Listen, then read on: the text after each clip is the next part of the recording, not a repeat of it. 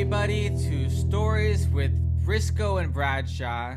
I am Taylor Williamson, the comedian, runner-up on America's Got Talent, new comedy special, Taylor Williamson live at the comedy. Wait a Store minute, on wait a YouTube. minute, Taylor. Hey, you said I'm in charge. I'm hosting it. I'm the host. You don't speak until you're introduced by the host. How dare you?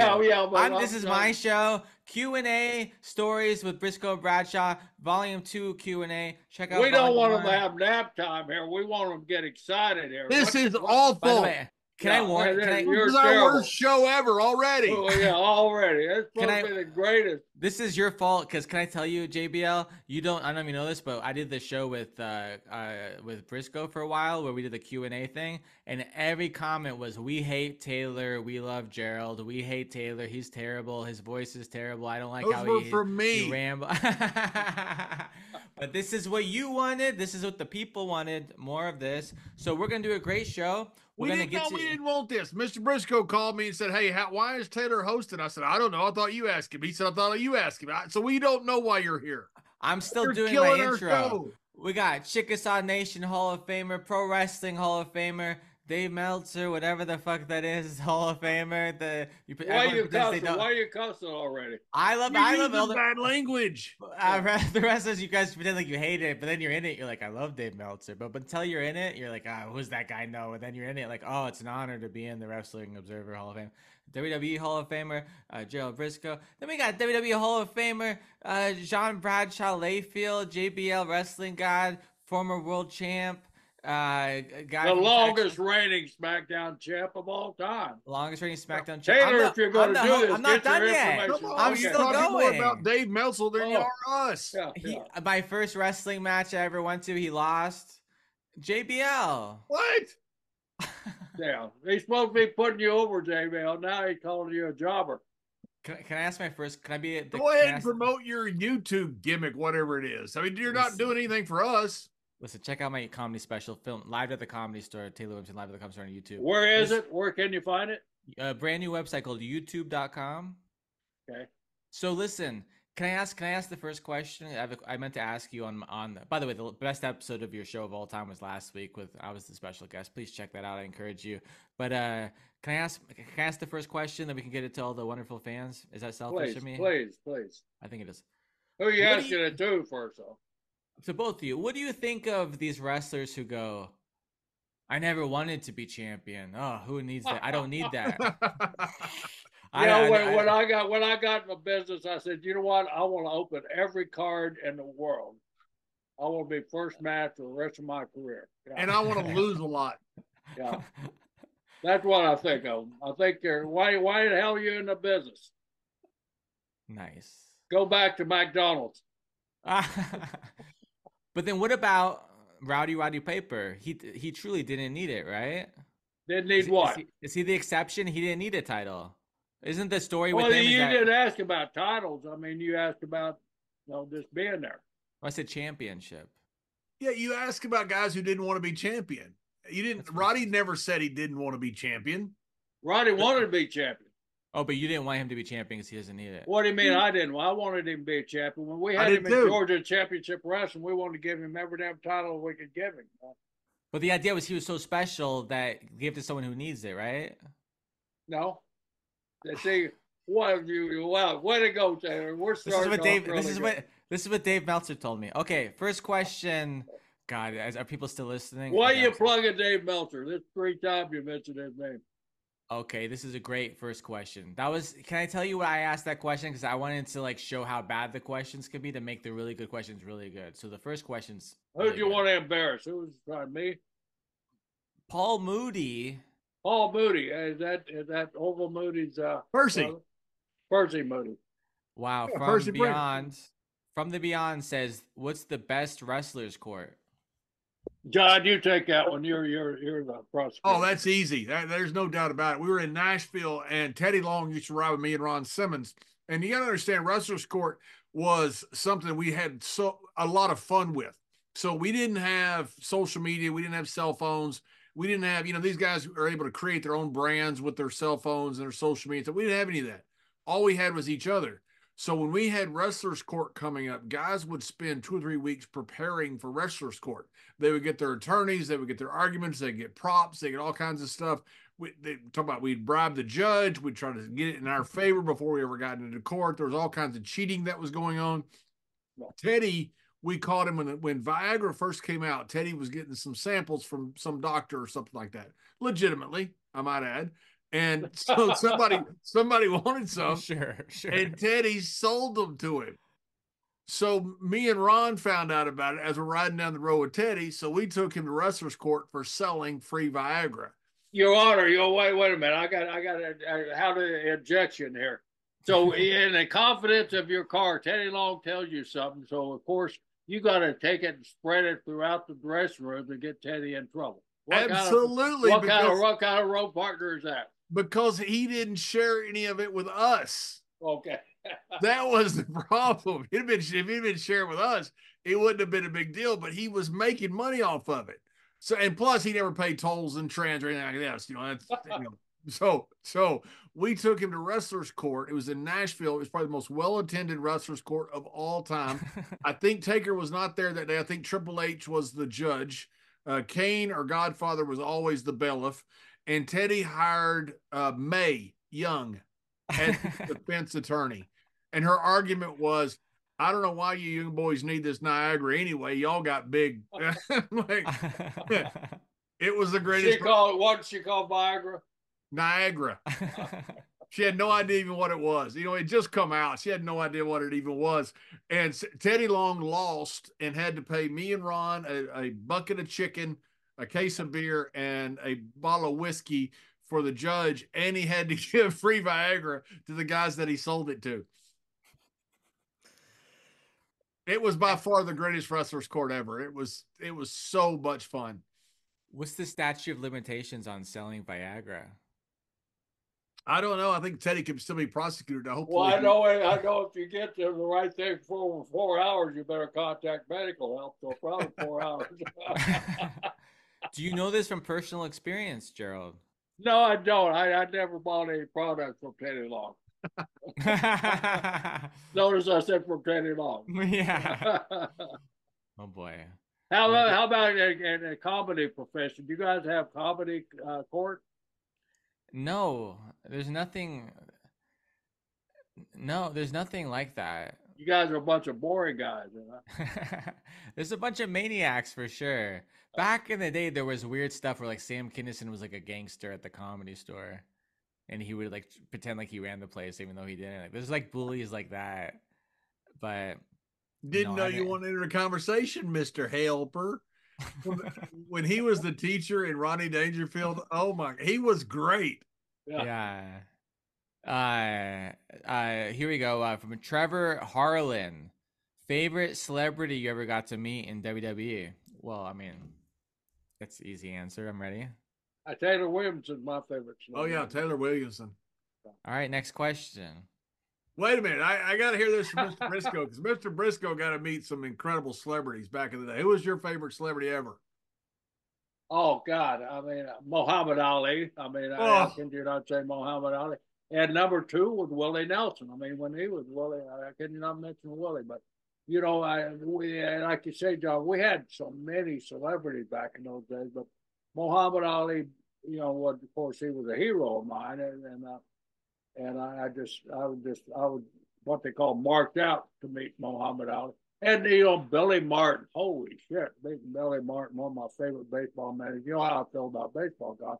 One of my favorite baseball managers of all time, man, Billy Martin. Yeah, how about you, John? I know you've had the honor of being in the ring with a lot of them.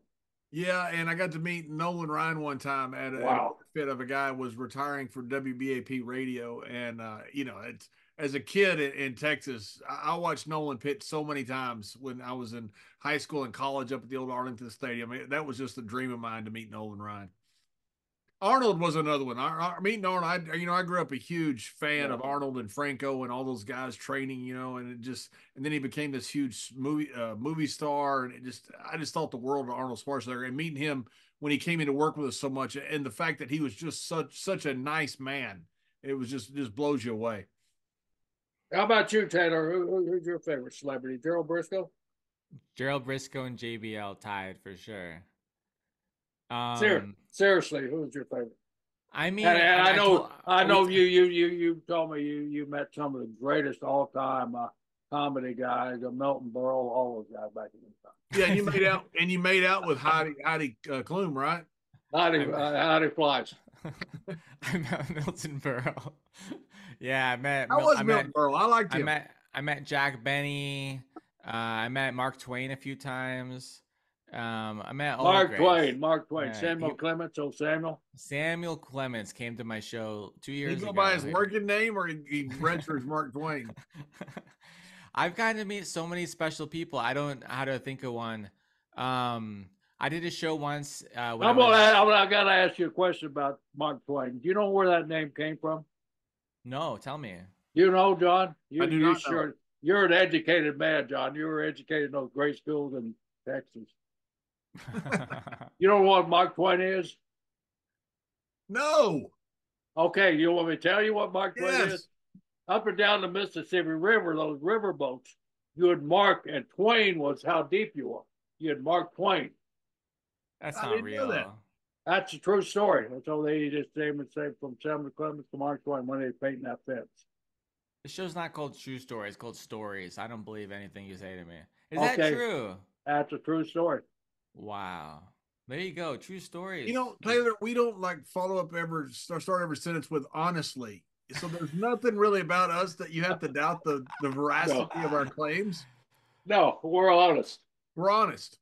I'm sorry. I hang out with Bruce Pritchard so much, and my trust is. Well, yeah, you just mentioned you said it all. We confessed everything. And I apologize. Hanging out with Bruce Pritchard. I projected it on you, and that's not fair. Do you know Bruce invented truth? Did you know that? Yes, I did. Helmut Abe Lincoln, honest Abe. Bruce chopped down the tree. Yeah, that was Abe. He didn't. That was George Washington chopped down the tree. Bruce shot Abraham Lincoln. Okay, there. Speaking of shooting. Next question. This is why the people on. Why are you going so fast on this? You bored or what? No, because I'm scared of bad comments about people who hate my style of goofiness between. The show's not about me. Briscoe. Taylor, we love it. We love it. Yeah, I love you guys. What John said. I care about you and your audience, and I want everyone, all these people. I want you do. That's something John and I both admire about you. You care about our audience. Yep. Raymond Wong. Most bizarre places you wrestled at. Ooh, John, I got to take that, man. I've skating rinks all over the country with no bathrooms in them. With the bathroom that you did have, the promoter they'd turn a bathroom into a dressing room and put a piece of plywood. I'm sure John's had the same thing with him. Put a piece of plywood between you and the public. So if you want to go to the bathroom, you had to go around the plywood. Or if you're sitting there dressing, all of a sudden you see the guys looking around a piece of plywood watching you dress and stuff. Just weird places like rodeo grounds. Well, in your neighborhood, we were at what's that Desert Springs out there, Palm Desert? What's that big exclusive? Death Valley. Out there by where you live, Taylor. San Diego. No, that's Palm Springs or what is that? Palm Springs. Palm Springs. We wrestled there one time, and it don't rain there. And we had an outdoor show at a rodeo ground in Palm Springs. They actually have a rodeo ground there. And it started raining. It was the biggest rain up until that time they'd ever had there. So you have to walk back and forth to the ring, and the rodeo grounds and all the mud and every time. By the time you get out, and your boots are run, your equipment's run. So Jack and I just took off our boots, being old country boys. We ain't going out there slipping and sliding around. We took off our boots. We're the only ones that didn't slip and slide. We were wrestling Murdoch and Adonis that night. And man, it was a cartoon because of them slipping and sliding and what he was. I mean, John was laughing because he knows how Dickie Murdoch was in a situation. Yeah. In a situation like that, he took full advantage of it.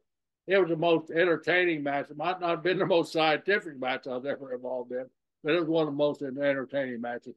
Come back, Pat Patterson and Tony Gurria were the agents that night. They just raved, "Hey man, we're just out there. How'd you know it was going to be slicking?" Well, we're from the South. It rains all the time. We do outdoor shows, you know. So, yeah, but just been in the ring with Dickie Murdoch, Adrian Adonis, and their reaction and their selling of the match. It was a hilarious thing. So places like that, you remember. I remember more than I do in some of the bigger rings. So John, what? I'd tell you a good one about a bathroom. The funniest bathroom story was we were at WrestleMania, and we used to have to sit out there for the pre-show. So me and Michael Cole would be out there when it was just us for 4 or 5 hours. So I mean, you're having to call all these matches because they cut up these matches and they show them for the next 50 years or whatever, how many time period. So you got to be good on every match. Then you've got to go to the next one. Got to stay strong, but the whole time you can't go to the bathroom. So we used to have to quit drinking water, like 2 or 3 hours before the show. So I found a bathroom in one arena, and it was about 50 feet from the desk. So I'm sitting there the whole time. I'm drinking my energy drinks and all this stuff. Michael says, "You're never going to make it." I go, yeah, I'm not worried about it. I didn't tell him that I found this bathroom. So I'm sitting there drinking the whole show. We got this like 4 or 5 minute video clip, pre-roll. And so I said, "Cool." I take my headset off and I run to the bathroom. Michael goes, "Oh, you bastard." So I get in there and I asked the guy before the show, I said, "Is this bathroom closed to public?" He goes, "Oh yeah, no public's allowed in here." I said, "Okay." So I've got this, bathroom is going to be perfectly quiet. I walk in there. There's 100 people probably in this bathroom. Fans.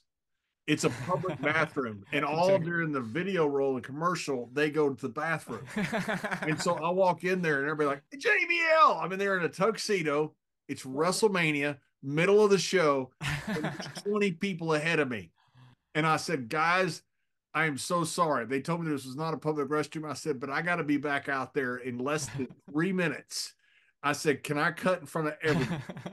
And they'll go, yeah, come on in. So let me come in. They're all chanting, "Let him pee, let him." So, try going to the bathroom when you got that. And then as I'm going, guys are trying to take selfies with me. I'm like, "Guys, come on." Oh yeah. Can I tell you something? We talking about social media and what you do and how you post on social media. That is the clip that you cut out. You make a 45-second clip of that story, add subtitles. I will share the hell out of it. That is so effing funny. That's amazing. My cousin, as a kid, we went to a WCW show and he peed next to the Big Show at a urinal, and he said it was terrifying. Anyways, true story. That was funny, Taylor. I'm telling you, really it's funny. You get paid to be funny, and you pass that off as funny on our show. I'm not joking. On our swear. show. Okay. I swear I'm not even joking. But we used to have, I know in Korea, we had, in South Korea, we had the garden hose that they point to the shower. There's literally a garden hose outside the arena. They make you go outside and just hose yourself off. I had to fly back from Korea one time, and I'd gotten busted open. So I had some blood on me. I had no shower. So I had to go straight to the airport. So I put garden hose. I kind of washed myself off. It was awful. Have either one of you ever been to the Bahamas? Yes. I know, John, you lived in Bermuda for a while, but Bahamas, they don't get a lot of rain over there, but when they do, it rains like crazy. So back in the old Florida Championship wrestling days, we used to get booked over once a month and run shows over there. So me and Dick Slater, we're in this big angle over television title here at Florida Championship Wrestling. So we're over there working for the title. The place is packed. Of course, I couldn't get by with the wrestling stories. I said the place was sold out, and for the belt. And those are two things that's required when you tell a wrestling story. Sold out and packed for the title. So anyway, that's right, always for the title. Yeah, you gotta have throw that. So anyway, during the course of the match, it just starts raining. The clouds open up, the sky opens up, and it's raining. Well, by that time, all these big guys have been in there. So after a while, those outdoor rings, they start sagging a little bit. Right in the middle of the ring, there was a puddle of water. And Slater just kicking my ass. So all of a sudden, he got me down, and I'm in that puddle of water. All of a sudden, I just grab a imaginary handful of water, splash it up in Slater's face. Of course, Slater gets blinded by the water. So babyface. I take Slater down, I drag him across, and I literally, I mean, he's working it, and I'm pulling him across the damn ring. And finally, we get to the puddle of water. Everybody knows what's coming, so I jump down on Slater. I take his head, and I start bashing it in the water. Water splashing on it, it's still raining like crazy. I start splashing water in his mouth. All of a sudden, I hear this gurgling coming out of Dick. I'm grounding Dick Slater in the middle of the ring in this rainstorm. Nobody knows it but me, but it's a funny thing. One of the funny things ever. Slater got back. He was so pissed at me, he cussed me out all the way back from Bahamas over to Tampa. You nearly drowned me. What was I going to do? You nearly drowned me. I couldn't do nothing. But it was funny as hell, man. Stories about almost killing people are really funny. Yeah. As long as they don't die, it's still funny. He didn't die. He didn't die at that time. Can I tell you that's another clip? Okay, That's cool. it. That's what you just said. That's another clip. Taylor, I'm sure you haven't always performed at the comedy club. I'm sure you performed at some dumps. You don't have to tell us the name of the city. Tell us, are there dumps where you guys perform too? I mean, it's like, Chinese food restaurants, laundromats, pizza bars with pizza, which is better than a bar without pizza, I guess, pizza places without alcohol, bars without pizza. I performed in Guantanamo Bay. In comedy, we called them hell gigs, like a hell gig. One of my recent hell gigs was Guantanamo Bay, summer 2021, outside in every way possible. Like, ideally for comedy, you want I wonder what your answer is for wrestling. For comedy, not for, listen, people perform in arenas now for stand-up. It's cool, it's whatever. It's horrible artistically. You ideally want compact, people stuck together, close together, slightly uncomfortable, so they have to pay attention. Cold, so they are like, you don't want them comfortable. You don't want them chill, laid back. You don't want them in like some comedy clubs. They have like, you pay extra, you can sit in like a comfy chair. No, you want them slightly uncomfortable, a little bit cold, and close together and low ceiling, so the laughter bounces off and it's contagious. That's ideal settings. So Guantanamo Bay is outside. It's families. There's kids running around not paying attention. The kids' parents trying to grab them because there's families that live there. Like the people who were arrested, they brought their families there when we performed for them. That's the joke, but I'm very funny. That's really funny. I was performing for the troops and their families. Anyway, so that was a hell gig, but it actually went really well. It was really, because I'm very talented, And you guys remember, you are very talented. Thanks for bringing that up. You are very talented. Have you guys ever heard of Killer Carl Cox? I'm sure John has. Oh, sure. So we're in Milledgeville, Georgia. And Milledgeville is the mental health facility. You had a pet name for it. You called it something else, but the mental health facility. Well, Killer Carl Cox kind of played a character that he was a little bit disturbed, and his interaction. He had a match. The guy was on the outside, and Cox, of course, was inside. But they had a match. Cox was talking him through a match with this guy in this mental health facility that needed treatment. And it was the funniest thing I've ever seen in my life. I know you're not supposed to laugh at that, but Cox is one of those where every wrestler was lined up at the curtain, but not to watch a match, but to watch what Killer was doing with this guy in this mental health facility. The funniest thing I've ever seen. He had him taking bumps. He had him hitting himself over the head with a chair, everything. Did you ever? So you reminded me, I blocked most of this stuff out, but now that I'm thinking about it, yeah, back in the day, you would do shows at because you just want to perform for an audience. So there's hey, we have an AA show. So you, after their AA meeting, you go do stand up for them, and so the senior center comedy show, because they live there, okay, we'll go tell jokes for you guys, Prisons, everything. Yeah, I never did a prison show, but people do those. I performed at a summer camp, there's a show for 13-year-olds. To me, it'd be hard to get somebody to laugh at a prison show. Can I tell you? I hear they go really well. Johnny Cash did it. But no, I didn't know that. Yeah, never heard of that. Listen, how dare you? As a great host, you know what?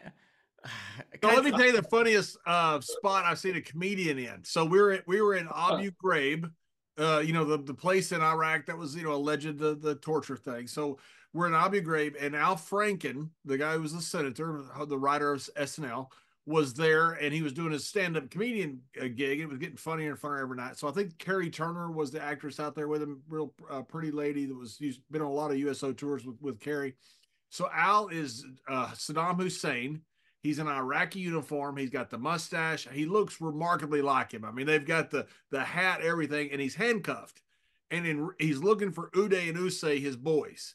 That's part of the comedy skit because Uday and Usay had just been killed. So part of the skit was he goes, I know my boys Uday and Usay, and it's real funny. People are laughing. We get mortared during the middle of his skit. So going, run to the bunker, run to the bunker. I don't know where the bunker is. I'm sitting here watching Al Franken dressed up as Saddam Hussein. We're in Iraq. So we run to the bunker, and I get down there, and I look, and the guy that has the keys to Al's handcuff is in the other bunker. Al is dressed as Saddam Hussein.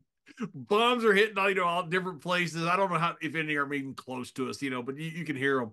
And Al's sitting there, and he's handcuffed, and he's dressed in Saddam Hussein uniform as we're getting mortared by the Iraqis. Oh my God. I look around, I said, Al, I don't know who wins, but if our guys win, they're going to kill you. If those guys win, you don't want to know what's going to happen to you. And he just literally goes, this sucks. John, you never told the story of where your weirdest match was. Probably I had some in Korea that were some outdoor shows that were just like in the middle of the peninsula. They actually drew quite a big crowd. We had some in Mexico, Nuevo Laredo. I wrestled Mil Mascaras, and the fans were behind chicken wire. I believe no one can conflate Nuevo Laredo with Matamoros. One of those two fans were behind chicken wire, and so you literally they couldn't throw stuff at you. Wow. Did you ever get anything thrown at you while you were performing, Taylor? I had someone throw a drink at me after a show once before the meet and greet. He threw his drink at me aggressively, like his glass. And you ducked, damn it. It hurt a little bit, and it spilled all over me. But that's the new thing now in comedy. Like, people are getting famous. They're going viral because people throw things at them, and then they make a joke about it, and they got the clip, and they post the clip on TikTok, and then they get to be on Jimmy Kimmel. So I need something. You ever been shot at? We've got something for you. Okay. I don't want a bullet thrown at me, sir. I'm not looking for a bullet. Maybe like a koosh ball. Are there still around koosh balls? What the hell is that? Like, remember Rosie O'Donnell would shoot the koosh balls at everyone? We think somebody should shoot you in Texas. Yeah. Okay, moving on. J.R. Porter says, legit toughest guys ever in the business. That's an insulting question for the two of you, honestly. Like, I mean, like, I know it's the two of you. Go ahead. Wow. I mean, our business has been blessed with a lot of those guys. I mean, the current guys like, not even current, but you go with Kenny Shamrock. You got to start there. Kurt Angle, you got to end there. Yeah. I mean, Olympic gold medal. Danny Hyde, Jack Briscoe, Cowboy Bill Watts. I mean, you can go on. There's some legit Ernie Ladd, Blackjack Mulligan, one of the most intimidating guys I was ever in the ring with Blackjack Mulligan. I remember the first time I had to go to the ring, but he had separate dressing rooms back in those days, of course. And so I walked out to the ring. I always knew Jack was big, and I'm standing there all 5'10". I mean, I'm looking across. He's a 6'10" guy, outweighed me about 200 pounds, but at least a foot and a half taller than me. That was the most intimidated I'd ever been in my life. And then tie up with him, he was like working with a feather, man. And the guy was great. He was heavy on you, but he was one of those guys that never hurt you. But yeah, that's one of the guys. So I'll tell you a funny story. When WWE invaded WCW in Norfolk, we didn't know what they were going to do back to us. Okay, so we knew they'd probably do something, but we didn't know what. We invaded them, with right before their live show and aired it and all that stuff.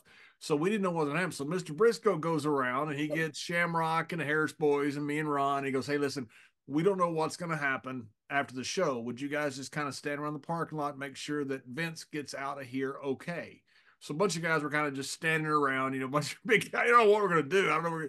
So we're sitting there joking. Going, this looks like a scene from one of those 60s movies, where they're all yeah. All the guys standing around, we have no idea what's going to happen. And we're sitting there saying, if they send over Haku, we're going to send out Shamrock, and we're going to watch the fight of the century. Oh, my God. Who do you honestly think would win? Oh, good grief. I don't think neither one could lose. Kenny was a UFC champion when there were no rules. I don't. Kenny was a warrior, and so is Haku. But there's rules in UFC. Haku will bite you. There was when Kenny won it. I know they could punch you in the nuts and stuff, but you couldn't bite someone's body parts off, could you? I don't think anybody tried to bite any body parts off. Yeah. That's what I'm saying. Haku would win because he wouldn't be expected. Because he'd bite him. Yeah, but he wouldn't just bite him; he would eat him. One time, Bruce Pritchard gets mad at me, and I'm on Bruce. I'm on Bruce. Bruce said, "If you Briscoe, bite me." I reach over and I bet his damn last torn. I bet a hole in his damn shoulder. Man, I'll never ask another wrestler to bite me. He asked Kurt Angle to bite it. Kurt did the same damn thing. He said, "How many wrestlers bite on?" Well, we do. We can get by with it. You guys are weird. Yeah. Your fans think I'm weird. You are, Taylor. I have a dog in my sweater. Is that weird? That's weird, yeah. Okay. Next question. Betty Boop. Let's introduce Betty Boop. She's a dog. That's Betty. That's my god dog, John. That's my god dog. Betty Briscoe Williamson. She's 3B. Betty Boop Briscoe. You're going to be holding her when I'm performing at Side Splitters in Tampa in January, right? Exactly, yeah. And actually out in Wesley Chapel, Side Splitters. Do I not say Tampa? Well, you're on a main. You're on a big shot. You're in a place that's haunted. I told you that. And you think I'm BSing you. It's a haunted place. A guy with his family got shot by an ex-sheriff in there. And so they closed the theater down because it was haunted. And then the guy that owns Side Splitters Tampa bought it. Now it's a big fancy Side Splitters in Tampa. Be a good place for you to get shot. And I can arrange that. I got some redneck friends out in that neck of the woods. And by the way, that's a redneck area too. So you'll get along. You'll fit in real well out there. Yeah. They'll just wing you. I love the place. Well, come see me at the haunted Side Splitters Comedy Club. Bring your guns. Where you going, Sue? And it was open carry here in Florida too, John. You're not like in Texas. Awesome. Yeah. I can tell you some good redneck jokes to get over. Oh, yeah. Oh, what's that? My Hollywood agent, my shows in Florida were canceled. Oh, darn. Okay, thanks for letting me know. Don't say that. Sorry, don't guys, say I that. had a You're phone going to call. disappoint a lot of people. I had a phone call. I'm not going to be in Florida. I'm so scared. Next question from Patty LaBruyere. Ooh, Patty. French Patty too, John. That's right. She's a good lady. She's been a friend of ours, the show for a long time. Well, shout out to PLB. Favorite whiskey? Oh, Mr. Briscoe's. Taylor, you still there? Oh, me? Do I have a favorite whiskey? No, I know. What she said that we drink whiskey. Do you have a favorite whiskey? Oh, favorite whiskey. Yeah, cold. The guys used to all be Jack Daniels drinkers back in the day, and they'd gargle it, and it just I was never a fan. It's just a beer drinker, but they abused some Jack Daniels. Canadian Club was my favorite. All right, Squeaky Luigi says, maybe Squeegee Luigi, JBL. What investment website, app, or company do you personally recommend? The only one I use a lot is Yahoo Finance. I really like Yahoo Finance. They have tons of information. It's all free, and you can look up basically anything you want, and you can go as deep down rabbit holes as you want. Oh my God, I forget that you're the money guy. Oh my God, be careful. I need you in my life. So I mean, you're making a lot of money, Taylor. That's exactly. No, I'm in debt tremendously. Here's the thing: I'm in debt, but but I also own a house and I have money in investments. You know what I mean? And then my credit score went up. I've never had debt in my life, but for the first time I had debt, and my credit score has gone up like crazy. And then, but I'm gonna pay off all my debt by March. I invested in myself and my career, and it's paying off. Isn't that that's good life, right? Good money stuff. You're the greatest. You're so good. I just want you to tell me that you're my dad and you love me. We talked about this. Bruce Okay. is your dad. Sir? Why do you get so upset when What's we wrong with mention? Bruce? Yeah, what's wrong with Bruce? I mean, Bruce is a good guy. I mean, he's Yeah. been in business for 50 some odd years, and he's a good guy. He's always Yeah. been very kind to you, very polite. He invited you to a show in LA. I was there. I saw you show up, and Yep. you were great. Bakersfield. No, it wasn't Bakersfield. It was LA. We went to LA. I saw you both in LA. Yeah. Yep. Not John, but you saw me. Yeah. I was going to Bakersfield, as a matter of fact. I was going to wrestling tournament, the Roadrunner Open. Roadrunner Classic, which are basically probably coming up for the week that this show airs. Okay, next question. Fantasy Booker podcast says, JBL, thoughts on the current Baron Corbin from February 2023 to the November and December 2023, comparing the Baron Corbin you managed.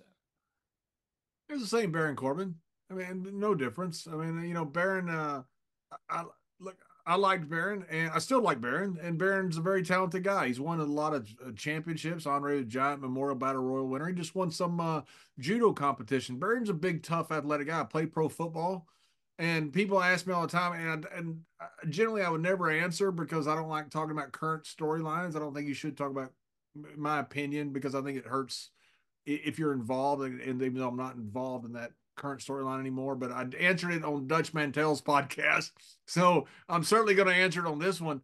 I don't know if the deal with Baron was supposed to be long term or not. I have no idea. They asked me to come into Oklahoma and cut a promo. I'd have flown myself in for free to do that in Oklahoma. Yeah, because they love you so much. They love me so much, and then I just did some more stuff with him. So I don't know if it was cut off or if it was that they had never had long-term plans for it or not. I don't know what happened. I enjoyed it, and I enjoyed working with Baron. And people have said Baron been through a lot of iterations. Look at our roster from 1995 to the Attitude Era. Just a few years later, Stone Cold was the ringmaster. Triple H was an aristocrat. Kane was a dentist. Rockabilly, Road Dogg. I mean, you had all these. And you were an acolyte. And I was an acolyte, yeah. and Scott and Kevin, two of the biggest stars in wrestling history, were Diesel and Razor. So guys just go through migrations of characters. It means nothing. Baron's been very successful in everything he's done. I played baseball with him once. Did you enjoy baseball? I played baseball at the Big Slick. It's this charity event in Kansas City that Paul Rudd and Jason Sudeikis and all these special people put together, Rob Riggle, and I got to do it. And Rock Riddle, we had him on the podcast. Exactly, that guy. Oh boy. And then but I had to hit a ball, and I was terrified. And you hit a ball? I hit the ball, but then I fell. How far did it go? Well, are you going to make fun of me, or do you want to hear the story? No, I'm serious. I want to know.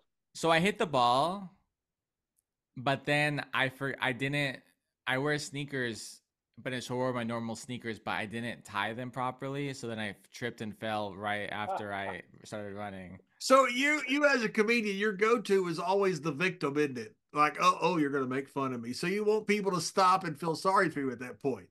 I didn't like it. I don't know how you wrestlers do it. I had a scab on my knee for like 2 months, like the scar. How do you guys, here's the biggest question a wrestling fan can ever ask. Why don't you guys, and you guys are naked in the ring every week, right? Why don't you all have bruises and cuts all over your body every day? Where do they go? We do. They're never there. Do you have makeup on your body? Sometimes. The bruise is so bad. Is this true? I don't trust him. I remember Arn Anderson saying one time, goes, "We couldn't kill you." We couldn't if you tried because I'd been going through one hardcore match after another, and after a while, you just become hardened to it. Everybody does, not just me. I mean, everybody's ever literally everybody that's in the business. I First time was two-time hardcore champion. How many times were you hardcore champion, John? I think 17 times. Somebody 17. Wow. But How many times were you 24/7 champion? I was never 24/7 champion. Oh, there you go. I remember Big Boss Man won the hardcore championship, and he had a match with Bob Holly, and he went there and gave the title back to Vince. Yeah, yeah. Next question is from Austin72316. Do you have any Andre stories that haven't been told yet? Mr. Briscoe, you'd be the only one that. Whew, haven't been told yet. No, I think every story that I know. I mean, I've done so many interviews. I've told every story. I'm just sitting there trying to, the cop story, get pulled over, all going to the way, and Andre was sleeping in my Mercedes, and the cop pulled us over. Cop was approaching the car, and Andre stood up, and the cop pulls his gun on us, and gets terrified, and then says he won't write us a ticket if Andre will give him a signature. And Andre said, "Oh, hell, and he pulled us over. No, Andre, he's going to let us go if he's not." But yeah, there's just so many Andre. So Andre and the Orange Cheek, I got to see that a few times. And so, go ahead, John. I'll tell you one that I think's been told was by Timmy White, because Timmy White was supposed to be on our podcast and couldn't get on to Zoom and then died. So Timmy was driving Andre in L.A. and he got pulled. What are you laughing about, Taylor? No, I'm just like this. It's not funny that Timmy White died. Are you laughing at Timmy White dying? I'm uncomfortable. It's uncomfortable phase. So some cop pulled him over. It was a lady cop, and Andre got mad. Well, it's important to the story. So Andre got mad because this lady cop was, he thought was harassing him. They're driving drunk, speeding. So I don't know why I think he was mad at the cop. Finally, the lady cop says something, and Andre refers to her in a very derogatory term toward a woman. And she said, "Excuse me." And Andre hits the windshield, Tim says, and knocks the entire windshield out all over the freaking side of the road. The whole windshield. He said the whole windshield disintegrated into like little pebbles and just went all the way out in the side of the road. And he said the cop just looked at it and just said, "You know what?" And just got back in the car and left. By the way, plug for Gerald Briscoe's Instagram. If you scroll down for a while, he told some great stories into the camera about hanging out with Andre the Giant back in the day. Remember that? Yeah. Barely. Okay. All right, next question. Actually, let me ask a related question. I was driving from Torrance to Studio City 2 weeks ago on Monday, on the freeway driving normal speed. This is a question for Briscoe's body shop owner. My side window exploded. No joke here. Driving normal, my side window exploded into little pieces all over me. It was absolutely terrifying. Have you ever heard of such a thing in all your years? No. Do you think someone, I'm not joking, do you think somebody probably shot you? Do you honestly think that? Honestly, why else would it explode? I mean, unless it was 150 degrees inside your car and the glass couldn't take the heat no more. But knowing you don't like to sweat. You had the air conditioning cranked up, so it couldn't have been the heat. You say that like it's an insult. Somebody tried to. John, did you contact Abe out okay L.A. about we're gonna about get that? Somebody, Taylor, you're gonna be huge once you get shot. Moving on. We just need somebody to shoot you, and it's gonna be the most famous thing ever in the world. In the world, comedian gets shot for being too funny. Moving on. I don't like this. Ryan Goodrum says, "What wrestlers did you enjoy wrestling the most?" Oh boy, I enjoyed my matches. I mean, each match, no matter where you at on the card, each match means something. And you get a good opponent out there to perform with. They're all fun, and you have good memories on all of them. Of course, you automatically go, well, you're on top for the belt and the sold out stuff. Ricky Steamboat and Jay Youngblood and the Funk Brothers. But I enjoyed like the Dick Murdoch and Adrian Donis just for the sheer challenge of being those guys being so big and so athletic, keeping up with them and performing with them. But yeah, there's so many of them. Abdul the Butcher. I had a lot of fun in, believe it or not, in the ring with Abdul the Butcher because of the size disparity. I could really just lay out and sell and really get the people involved in my position as a baby face because he was so vicious there. But I'm sure John will agree. Each match had special memories, and each opponent you enjoy. You bring out the best in them, and when they bring it's a fun night. Yeah, there were so many great guys in every territory that you worked. There were great workers. I got to work with Tony St. Clair so many times over in Europe, and man, he was different worldly. How good he was. I got to work with Finlay some, but not a lot because we were both heels in Europe. I got to work with Finlay a lot, and when I got to work with him at WrestleMania, it was such a big treat for me because I didn't get to work with him that much in Europe because we were both heels. And Finlay he was better than everybody else. Finlay was that good. I mean, but there were so many guys that were so good. Undertaker, Eddie Guerrero, Shawn Michaels. I mean, we mentioned WWE guys, Terry Funk. I mean, this so many guys. I got the tag with Murdoch. I mean, I got the tag with Bob Orton Jr. I mean, it was just so many guys that you work with. You think, man, this is really cool. These guys they're really good at what they do. Very cool. This is a question for Mr. Briscoe from Hector LeBron. Uh, what's your favorite tag match you had with your brother? Hmm.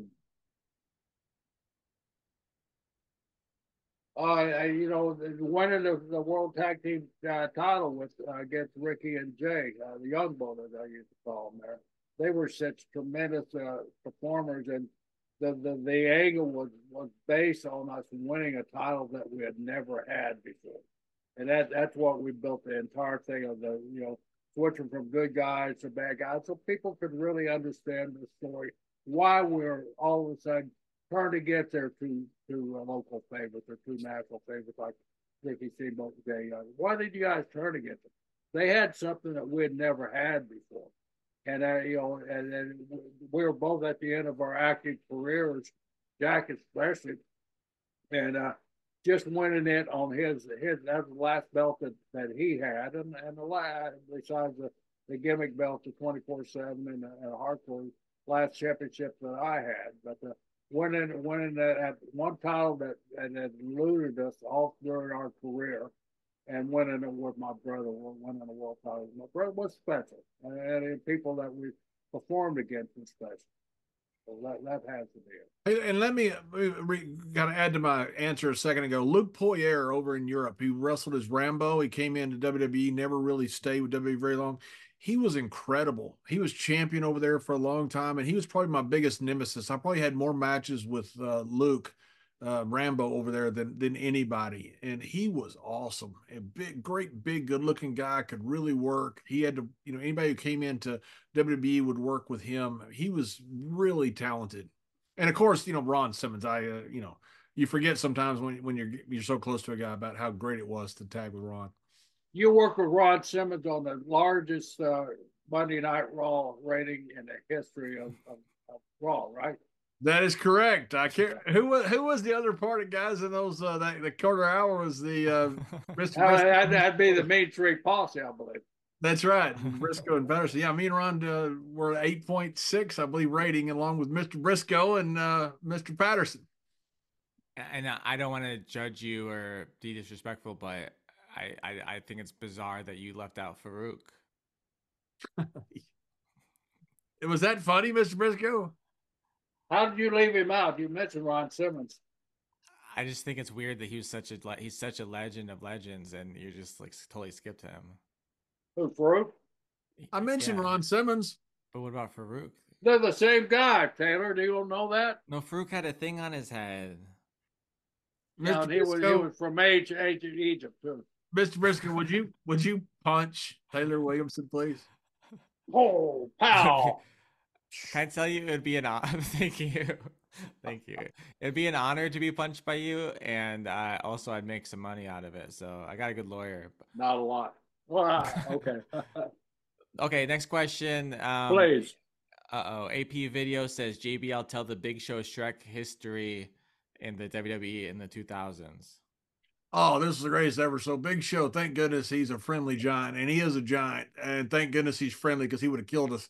But we were in a hotel bar one time, and Big Show was bitten there, and he was getting besieged by people. I think we're in Northern Ireland. I think we're in Belfast, and so somebody had a card of Shrek. And so we got this woman to go up to him and said, "Can I get an autograph?" And Big Show signed. All right. He's like, "Hey, just a minute, just a minute. All he wants is a break." She goes, "Sir, please." And she did it perfect. Goes, "Sir, please, I want to get this picture of you signed." And he's like, "Ma'am, just a minute, please." She goes, "Sir, please." And she's just insistent. Finally, he grabs it, and it's a picture of Shrek. Me and she gave him a picture of Shrek. She gave the picture of Shrek that me and a certain dead man gave to the woman. Taker. It was the greatest setup ever. And he looked at it, and finally he starts laughing. Thank goodness. And he looked around, and according to him, he can see. He said, "I see Bradshaw and Taker's head duck down." We're in a match one time. Is me and Kurt Angle and Big Show, and right in the middle of his entrance in Germany is, "Hey, now you're an all-star." Shrek's theme music starts playing. Now, think about this. I'm in the ring. I have no access to the music. Obviously, I may be in on it, but I'm not the one doing it. Obviously. Okay, so Big Show just looks at it, and he turns red. He's gonna kill me. So when he starts sprinting toward the ring, and Kurt Angle looks at me and goes, "What is that music?" I said, "It's Shrek's theme music." Kurt goes, "Oh my God, he's going to kill us." I said, "Kurt," and he's sprinting the ring while me and Kurt are talking. I said, "I did it. I'll take full responsibility for it. Don't worry about it." Big Show comes under the bottom rope, and he stands up to charge us. And I said, "Kurt," I said, "Big Show, I swear Kurt did it. I had nothing to do with it." Out of the ring. And there's the Olympic gold medalist hopping out of the ring as well, getting away from the Big Show. That's amazing. Thank goodness he is a friendly giant. Oh, that's amazing. So when we get on a plane to come back, and so the flight attendant comes up to him, and he's telling Taker, he says, "Okay," he says, I've about had it with John. I'm about to kill him." He goes, "I'm a giant. I'm about to kill him." And Taker knows what's about to happen. Okay. So Taker goes, "Yeah, I don't blame you. I don't blame you. John's way over the line." And so Big Show's, and it eggs Big Show on. And I'm in the back of the plane. I'm watching him. And I'm like, "Okay, this is going to be so good." So the flight attendant comes up and says, "Sir, would you like this for the trip?" He goes, "Not right now." He goes, "Not right now." He goes, "I'm just telling you. I know John's just messing with me, but I love him, but I'm going to kill him." And Taker goes, "I don't blame you. You might just have to kill him." And so the flight attendant says, "Sir, do you need this for the flight?" And he goes, "Mel, no." And he grabs it. It's a Shrek fun book. And he sees it, and I'm sitting there thinking, there's only one owl on this plane. I have nowhere to run. He is going to kill me and probably eat me. And so he's always telling, "Don't eat me, don't eat me." He'd start laughing, thank God. No, he grabs the Shrek book and he starts curling up. I thought, "Oh, this is it. I'm dead. I'm absolutely dead." Then he goes, "That's kind of funny." Thank goodness he was a giant. Taylor, I have a question. Being on the road, you see a lot of bizarre things, whether it's in the arenas or on the road or in a hotel or something like that. John tells this story of something that's so bizarre that happened to him in Iowa at a group of wrestlers, at a group of John, I don't know, Taylor, if you ever heard this story, but it's a funny story. John, share this story. So I'm sitting in Iowa, in Cedar Rapids, Iowa, and we're at the Marriott there. And I'm sitting there, and I go in down the bar to have a drink or watch the game, whatever I'm going down for. And I look across the bar, and there's probably, I don't remember the amount, 50, I'm guessing 70 plowboys in dresses. Now, I don't mean like cross dressers. I mean like big, burly, look like football players in dresses, high heels, everything, just standing there. And I'm sitting there looking at it, and Bubba Dudley is checking in, and he looks at me and goes, "John," he goes, "What's wrong?" I go, "Bubba, come here. I said, "Look at this. And so Bubba comes down and goes, oh my God. So they're just all mingling among each other. It's like big guys in dresses. So I called Taker. I said, you got to come down here. He goes, I'm not going to have a drink tonight. I go, I don't care if you have a drink. You've got to see what's going on down here. So Taker comes down. And now we finally get the whole roster. Piper's there, Taker's there. We're all sitting on one side like Footloose. We're all sitting on one side, wrestlers, pointing at the guys in the dresses. They're sitting there pointing at us, say, looking at the wrestlers. So finally, we sent over some drink. They came over and talked to us and said, what are you guys doing? They go, oh, we just like dressing up in dresses. And so, that was it.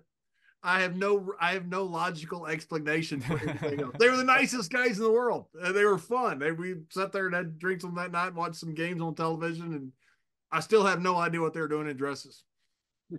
Can I ask a serious question? Yeah. Was it Patterson and Briscoe? Now, see, Mr. Briscoe. Taylor. I've seen you Bubba in Dudley. dresses. Bubba Dudley, when he was on our show, he goes, "You got to tell the story." He goes, "When I saw you, and I couldn't, because I'm sitting there looking at it going, I'm not seeing what I'm seeing. I mean, these were not like effeminate guys, or not. They're farm boys. They're plow boys. They were farm boys in dresses. It was a plow boy. Plow boy behind the plow. Don't you know what a plow is, kid? Yeah, farm boy. You plow the fields. I'm from the beach. I don't know what's happening. But listen, next question. P-Cat, what were your favorite storylines growing up and favorite storylines as a wrestler that you were not involved with? A lot of questions here. Well, I'll tell you my favorite storyline growing up. I think it was when I very first started getting really into the business in Oklahoma, and Danny Hodge and Angelo Savoli. The Savoli family is a very famous family in our business there. Angelo was a patriarch of it.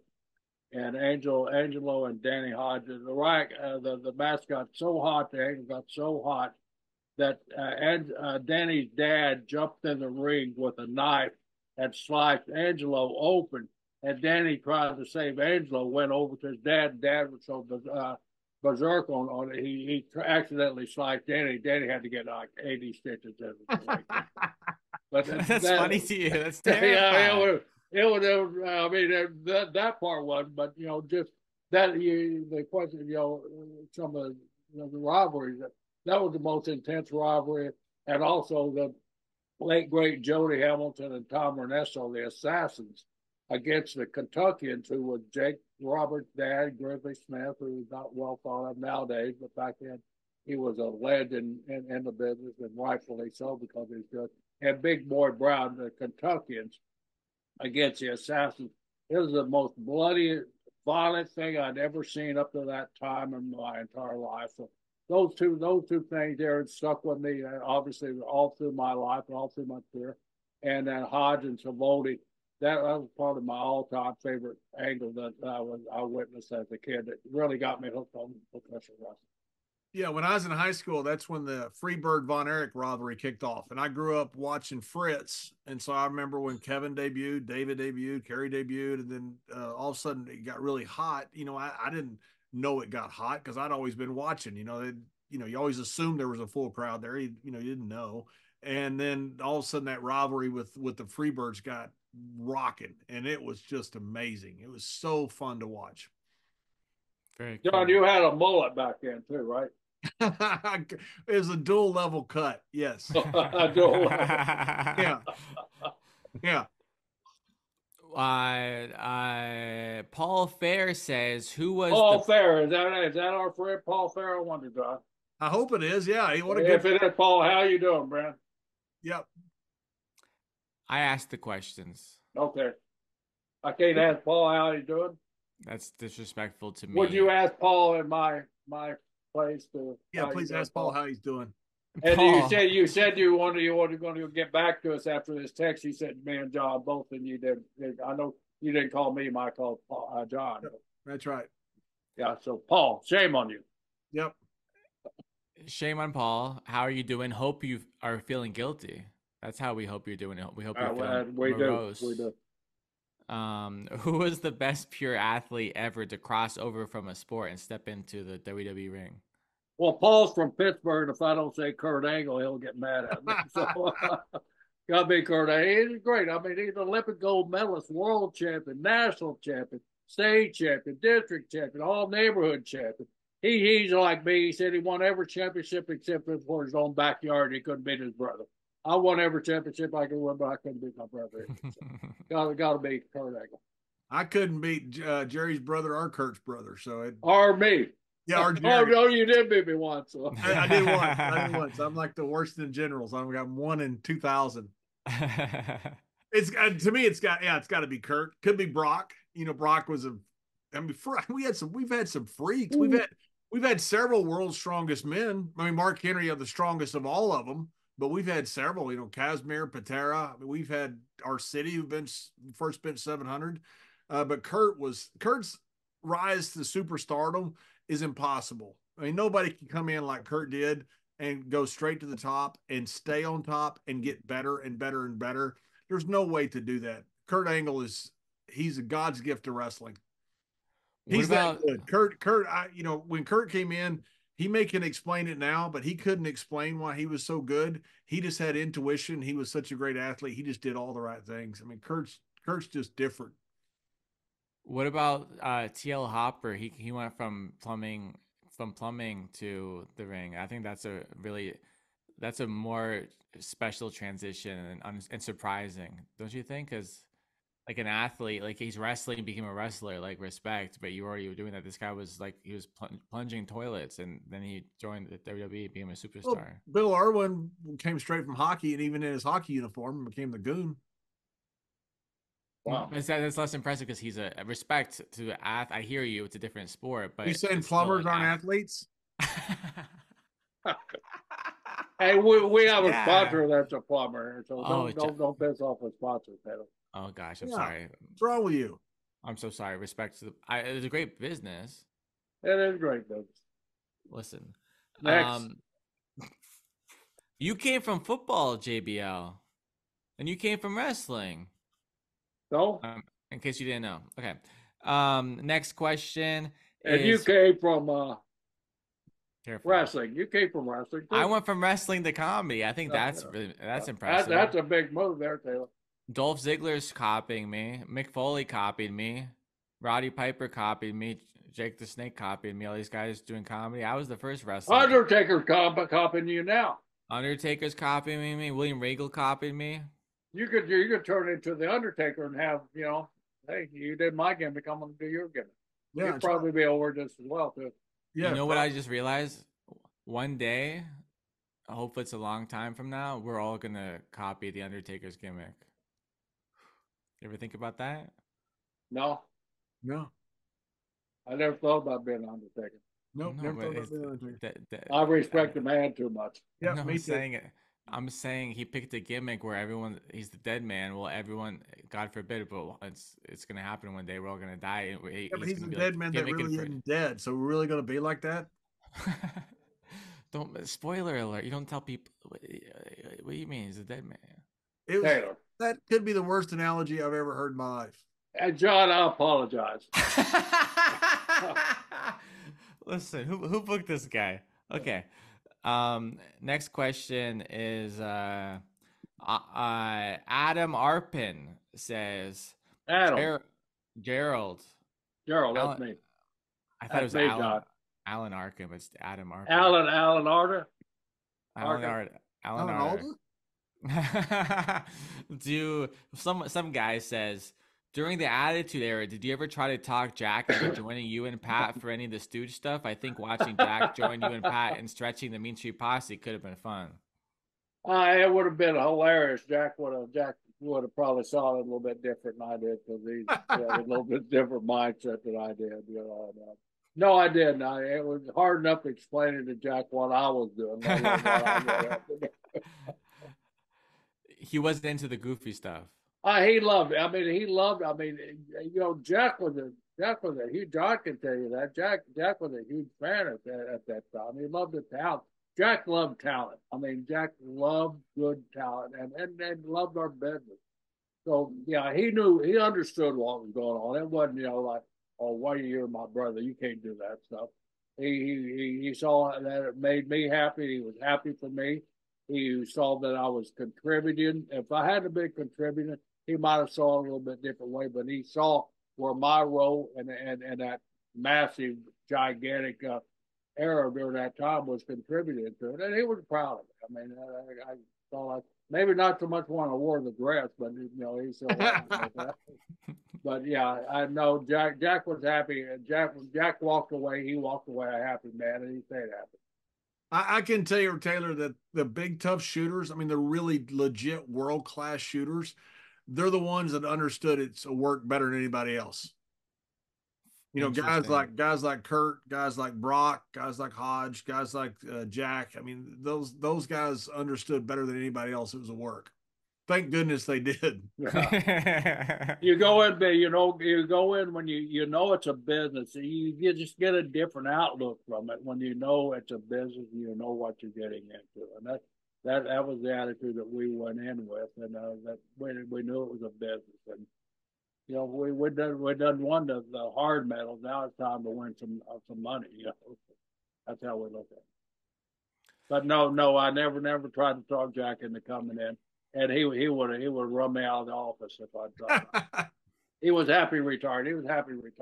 Jack was a very, very intelligent man. He saved his money, invested his money right, and he's one of those fortunate guys. When I leave, I'm leaving, and he left for good.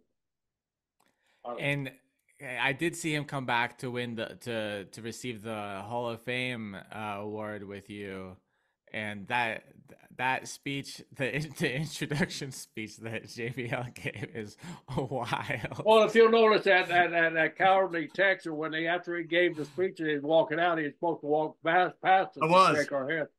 He walked on the other side of the stage. He had to have Kelly come out and get in between the three of us, so we wouldn't call it. You're supposed to walk back through, and like shake their hand and hug them and stuff. And I walked back and I could see that glint in both their eyes. And I knew what it meant from Jerry because I'd been stretched a lot of times from him. I'd never been stretched by Jack. So I'm sitting there thinking, they're not going to do this to me in front of 10,000 people.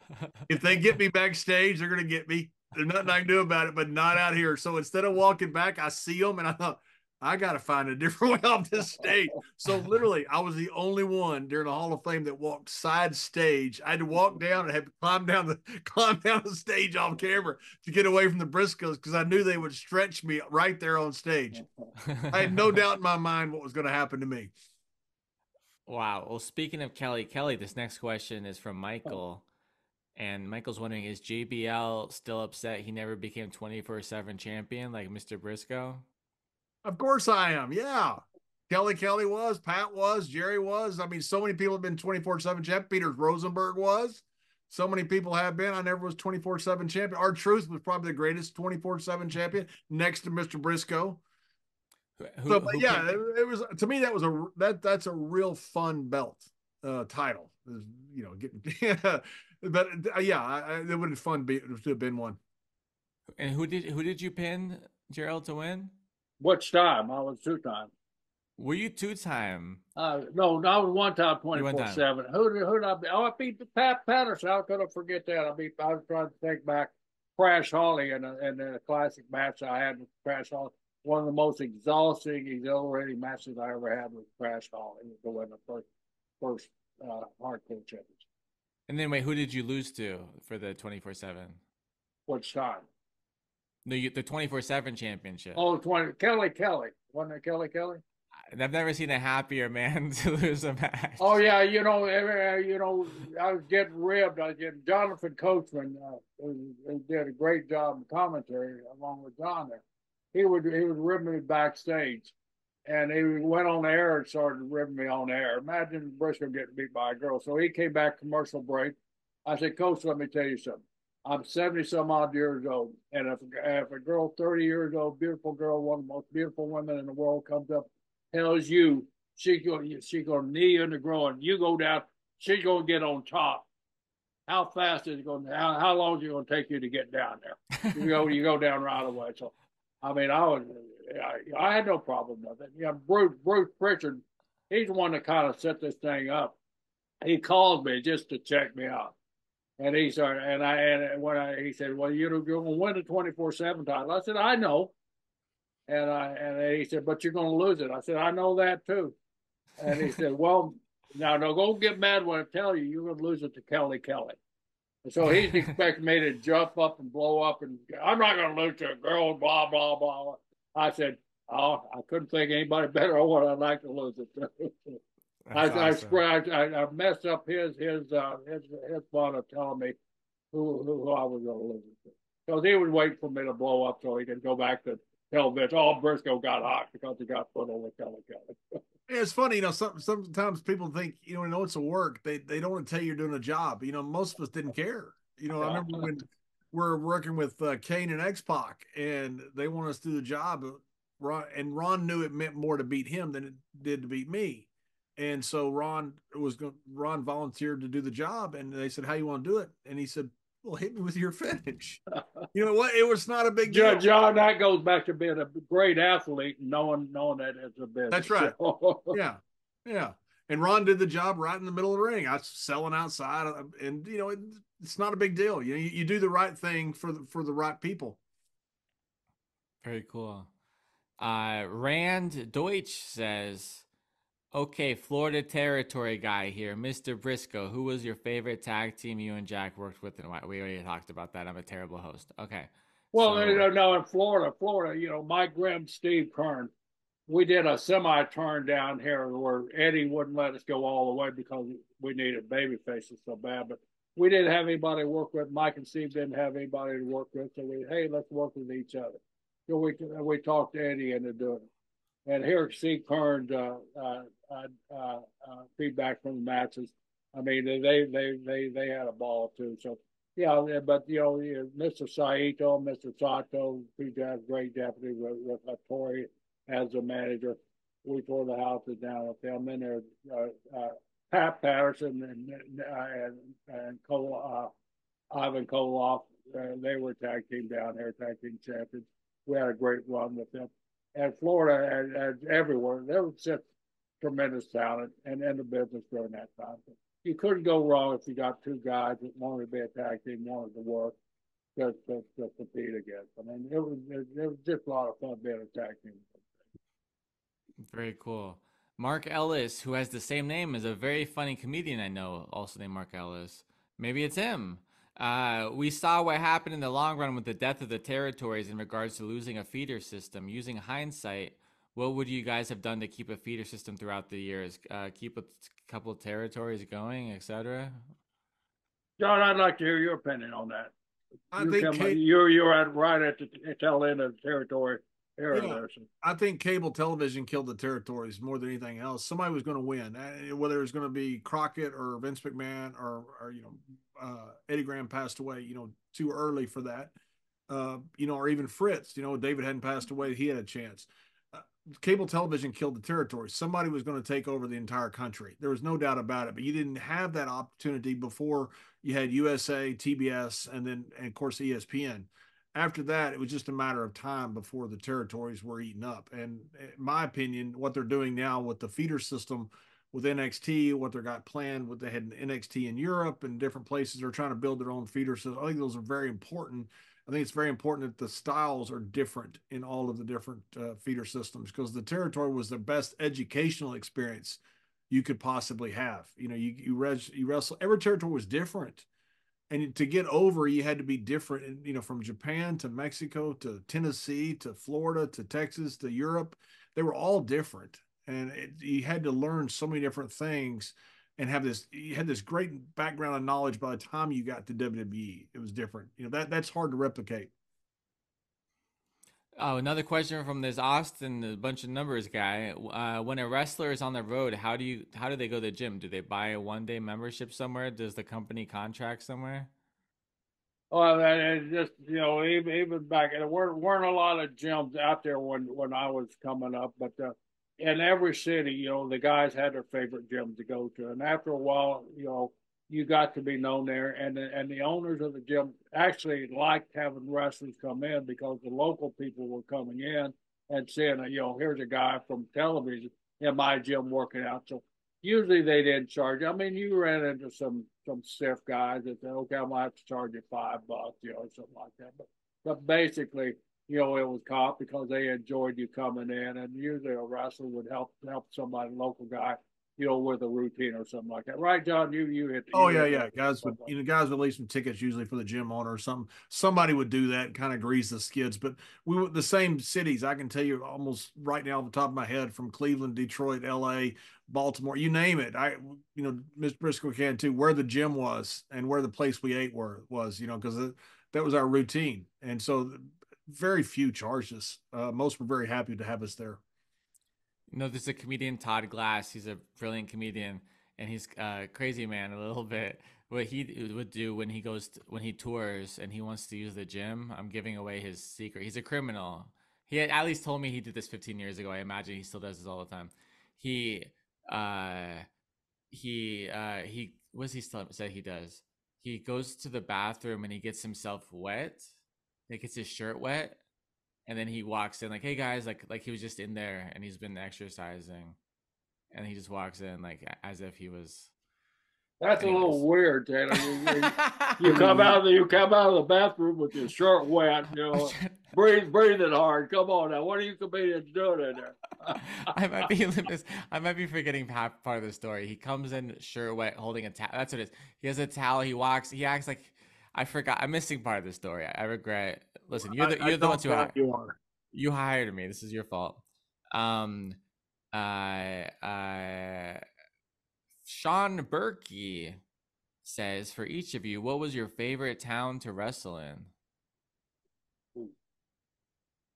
Wow, I love Miami, but once I left the territories, I love Chicago, of course. I love Philly and I love Chicago, and I love Boston, and they were so much fun and so intense. But every crowd is unique in their own way, and we all everybody Chicago is the greatest. Chicago, you go out to L.A. and you get a hot crowd in L.A. and they're as good as the people in Chicago. You go and get a hot crowd in Bakersfield. We knock Bakersfield a lot, but you get that place full and it's steaming hot out there, and you get it going in a good show.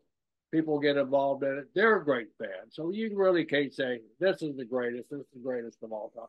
But consistently those towns that I mentioned are some of the best towns. John? It's strange, some towns were really always hot and some towns weren't. Austin, Texas for us was never that great. Yeah. At times we draw well there, but a lot of times we didn't do well at all there. It's strange how we didn't do well in certain places. Interesting. Richard Morales says, if you could change one thing about the business today, what would it be? Today? Oh, I'm not involved today, so I enjoy the product as is today. Back in my time, if I could have changed one time, I would have been the money. Right. Getting a fair share of the money all the time. And the mode of traveling. I mean, we had brutal schedules, as everybody knows. I've been done to death talking about the brutal schedules. But I mean, here in Florida, you had West Palm Beach on Monday night. That's a 200-mile one-way trip, 400 miles you're going. You come all the way back to Tampa. Tuesday night, you were here in Tampa. Then on Wednesday morning, you had to get up at 7 o'clock in the morning and do a TV. So you had to do that TV at 7 o'clock in the morning, but you actually September about 10 o'clock, but you got there at 7. Then you get in the car and drive 360 miles to Miami and drive back that night. That's Wednesday night. Thursday, you go 200-mile round trip to Jacksonville, 200 mile up, 200 mile back. Friday night, you had go back to Fort Lauderdale or up to Tallahassee, both 300-mile plus town. Saturday night was a little bit closer by, and then Sunday was Orlando, 110 miles both ways there. So it was brutal traveling. So the traveling would have been a thing, I think. We're fortunate up with our company, Florida Championship Wrestling, was one of the first to bought an airplane, and most of the top guys got to travel on the airplane, towards the end of it. You had a drunk pilot, but other than that, it was good. other than that, it was great, yeah. Even that was entertaining at times. So. When you be going the wrong way and you see that gas gauge heading towards empty and you're going 200 miles the wrong way, then you got to make it up somehow. Good Lord. Jill Zenner says, "What is JBL? What was your initial reaction from the creative being towards the JBL character from being in the APA acolytes for so long? What was your initial reaction to the character from? They're not speaking good English. Wake up, Taylor. Wake up. I'm reading it. What was J.C. Layfield's? Listen, I'm gonna read what it says. What does at JC Layfield initial reaction? It's not English, but I get what they're saying. I think is that how did you feel to be switched from JB? Well, JBL was before after the acolytes. Do I have to fact check everything here? I give. Yeah. Well, you were Bradshaw. Then Taylor, it's a comedy show here. Let's do comedy, okay? I'll ask you a question for JBL. How did you feel when you come off the acolyte Bradshaw and they told you you're going to be JBL? Is that how it goes, Taylor? And Betty Boop, how are you doing, Betty? We need to have Betty Boop hosting this show, and Betty Boop will do a hell of a lot better job, John. Please don't undermine me in front of my daughter. Hey, Taylor, is that how you wanted to ask the question? Yeah. Look, when you got the phone call from Bruce saying, "Hey, we're switching you to the." Bruce invented JBL. Yeah. No, I thought I was done wrestling. So I tore a bicep. I was trying to come back and I had a hernia and I'd done a lot of stuff with the troops. I was going to Iraq, once or twice a year. And I was kind of liaison. It was a very patriotic time in our country after 9/11. And so I really thought my role was going to be kind of a liaison between WWE and the troops and the armed forces, which I was fine with. And all of a sudden this came up out of the blue. So, it's kind of lucky that later in your career I have something like this. So I really enjoyed the run, probably more than if I'd have had it early. I was very excited, of course. As I've said many times, and I won't go into all of that. At first, it didn't work, and Eddie Guerrero was the one that saved the entire JBL character because of him and his brother Chavo and what they did for me, and having the right opponent. So, you're sitting there at home. You don't know if you're ever even coming back. And all of a sudden you get a call and they said, "Oh, we want you in the main event at the Staples Center in 6 weeks with Eddie Guerrero." That's, nobody's going to turn that down. Whether you think it's going to be successful or not, it's different, but nobody's going to turn that down. All right. So I know we got to wrap things up. Let's do 2 more questions. Is that good? That's good. Good. Cause I'm in charge and you don't have a choice. I was just checking to see if that bothers you. What are you tired of? Taylor, come on. Are you tired of asking questions? John and I are. We're the old guys. Yeah, no, you guys, I'm trying to be respectful because you have a hard out, sir. You said you were tired. I didn't say I'm tired. Did I say that? Did I say I'm tired? Yes, you did. You did. And then the way you said it. I'm tired. I'm tired. I don't remember saying that. I don't know if that's good. And I'm the one that hasn't been hit in the head a bunch of times. That's not good. If I'm the one that doesn't remember 30 seconds. Maybe you should have. Yeah. That's not get kind. you shot. You want to get me shot, get me punched, get me stretched. Brian Strayer says, "Gerald, can you tell us about the angle in CWF with the Port Tampa Terror?" I read that question earlier. I cannot remember Port Tampa Terror, but I'm just assuming it's got to be Dickie Slater. Because he was from Port Tampa, and he was a terror. Dickie Slater is one of the toughest guys that never gets mentioned in that role. And Slater was one of those badass street fighters that, had a reputation as a high school kid coming into professional wrestling. Somebody you did not want to mess with. There's all kinds of stories about him.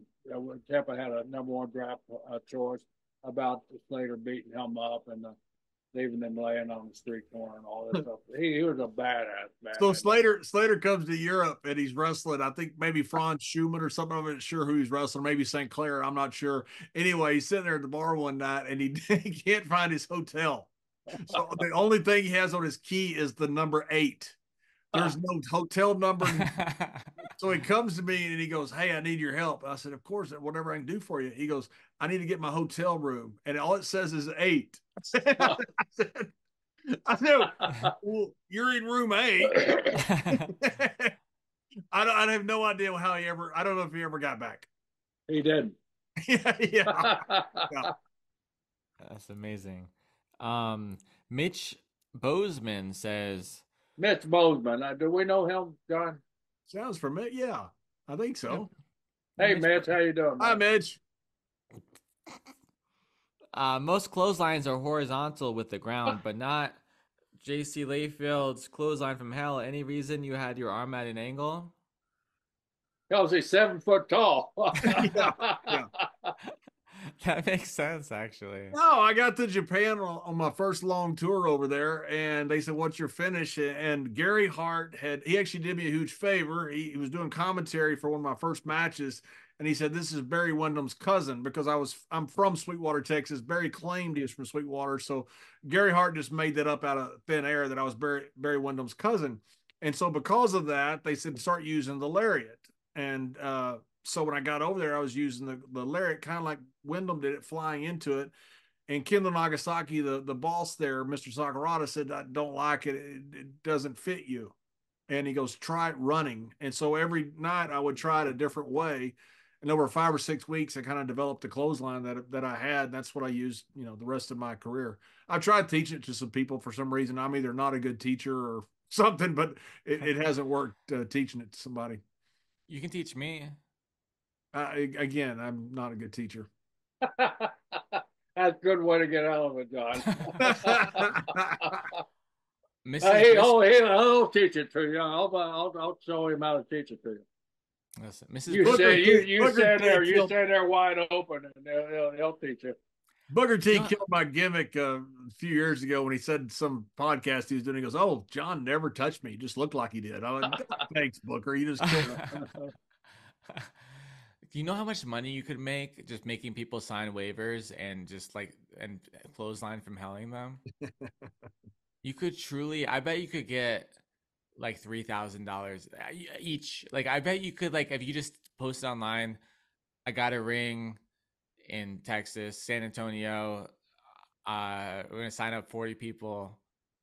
You could was 3 times 40. That's at least $10,000. Pretty good math there, Taylor. That's a great idea. Let's set up a school.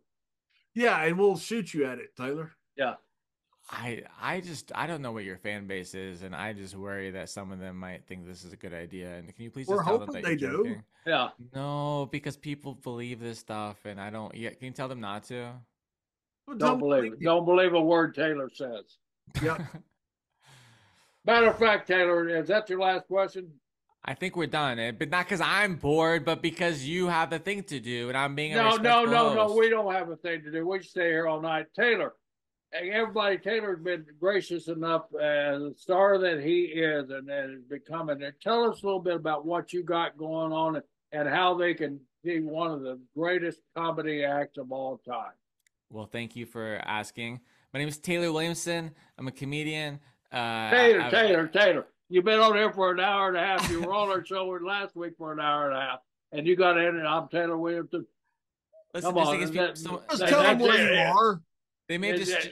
They may have just. Tell them where you are, where to watch your special on YouTube, and how to buy tickets. They may have just turned the channel on, and you watch your movie. Just turn the channel on 2 hours into a show. We advertised that you were hosting this. They were on there an hour before the show, waiting anticipation of you. Yeah. So where do you buy tickets? Where do you watch your YouTube? What is the name of it? But sometimes you turn on Raw and the main event is happening, and you're like, oh, So let's go back to Taylor. So then, I'm on tour. I got a tour all over the country. No, you didn't have. John had to. You're on YouTube. Tell us what are you on YouTube doing? Are you there telling jokes? Are you there? Whatever YouTube, you're doing. I have a brand new comedy special. Whatever guys like you do. Careful. I have a brand new comedy special. It's the best thing I've ever done. Taylor Williamson live at the Comedy Store. And you can look at the comments. It's mostly really nice comments, a couple mean ones, but mostly nice ones, which is very rare for comments and for me as well. And I'm really proud of it. And then you could look. I'm on tour.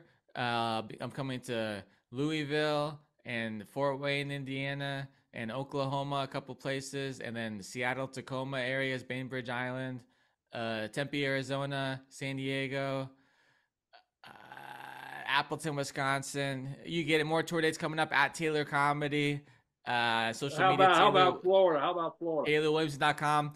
Tampa-ish, Side Splitters in January. Calgary, Alberta, Canada. TaylorWilliamson.com for all the things. Please watch my comedy special. Come see me on tour. And when in January are you in Tampa? Gerald, when am I in Tampa? January 16th, I believe it. January 16th. I think it's the 18th. Okay, I was close. To the 20. Oh, we got to line up a sniper. 18th to 21st. No snipers.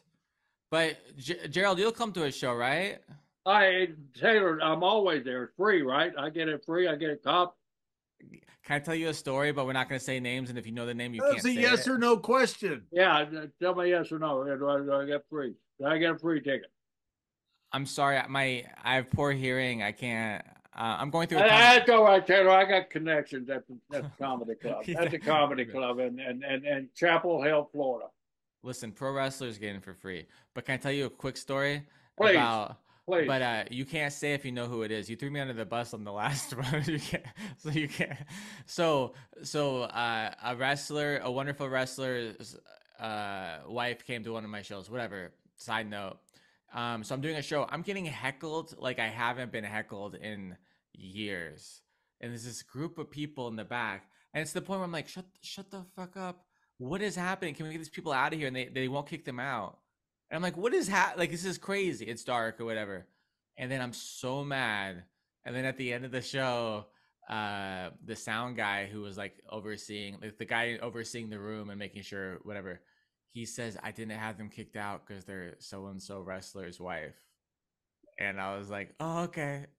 So then I do the meet and greet, and then they're like, hey, we were helping you, right? I'm like, yeah, thank you for heckling me. It was really fun. I won't let my wife do that next time. Well, there you go. That's the show, everybody. Listen, thank you for having who was it? Give us the initials. I can't. Just give us the initial. I can't. One initial. One initial. They live in Tampa. Well, initial. I didn't ask you where they live. I said initial. I'm too scared of all the, off the air. We'll talk about it. But no, come on, Taylor. We already gave them all the dirt in the last one. Taylor. There might be a K. And what Jericho was it? I'm no commenting everything. It must have been Jericho then. I'm not saying that at all. Now you're putting me in a thing where I have to say it's not. Oh, there you have it. I know. Right from the mouth of Taylor Williamson. No, I'm trying to get on his podcast too, so I can't. And he admitted on our last show that America's Got Talent is rigged. This is really unhealthy what you're doing to me. Cool. Wait till you get shot. Okay, everyone, I'm done. Happy. Have a nice day. Thank you for having me, and thank you. And check out Taylor Williams on YouTube. YouTube special. Live at the Comedy Store, L.A., the most famous comedy venue in the entire world. Taylor Williams is headline. There's a big marquee out there. Of course, we can all rent that marquee and put sold out there, but it says Taylor Williams sold out.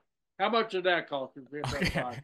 By the way, can I tell you, last time I came on your show, I had people come to my shows. Remember, where was I? I was in South Carolina in Greenville. Someone came up to me and they're like, yeah, you made a friend. I made a friend. See the power of this show? I'm saying, there you have it. Thanks a lot.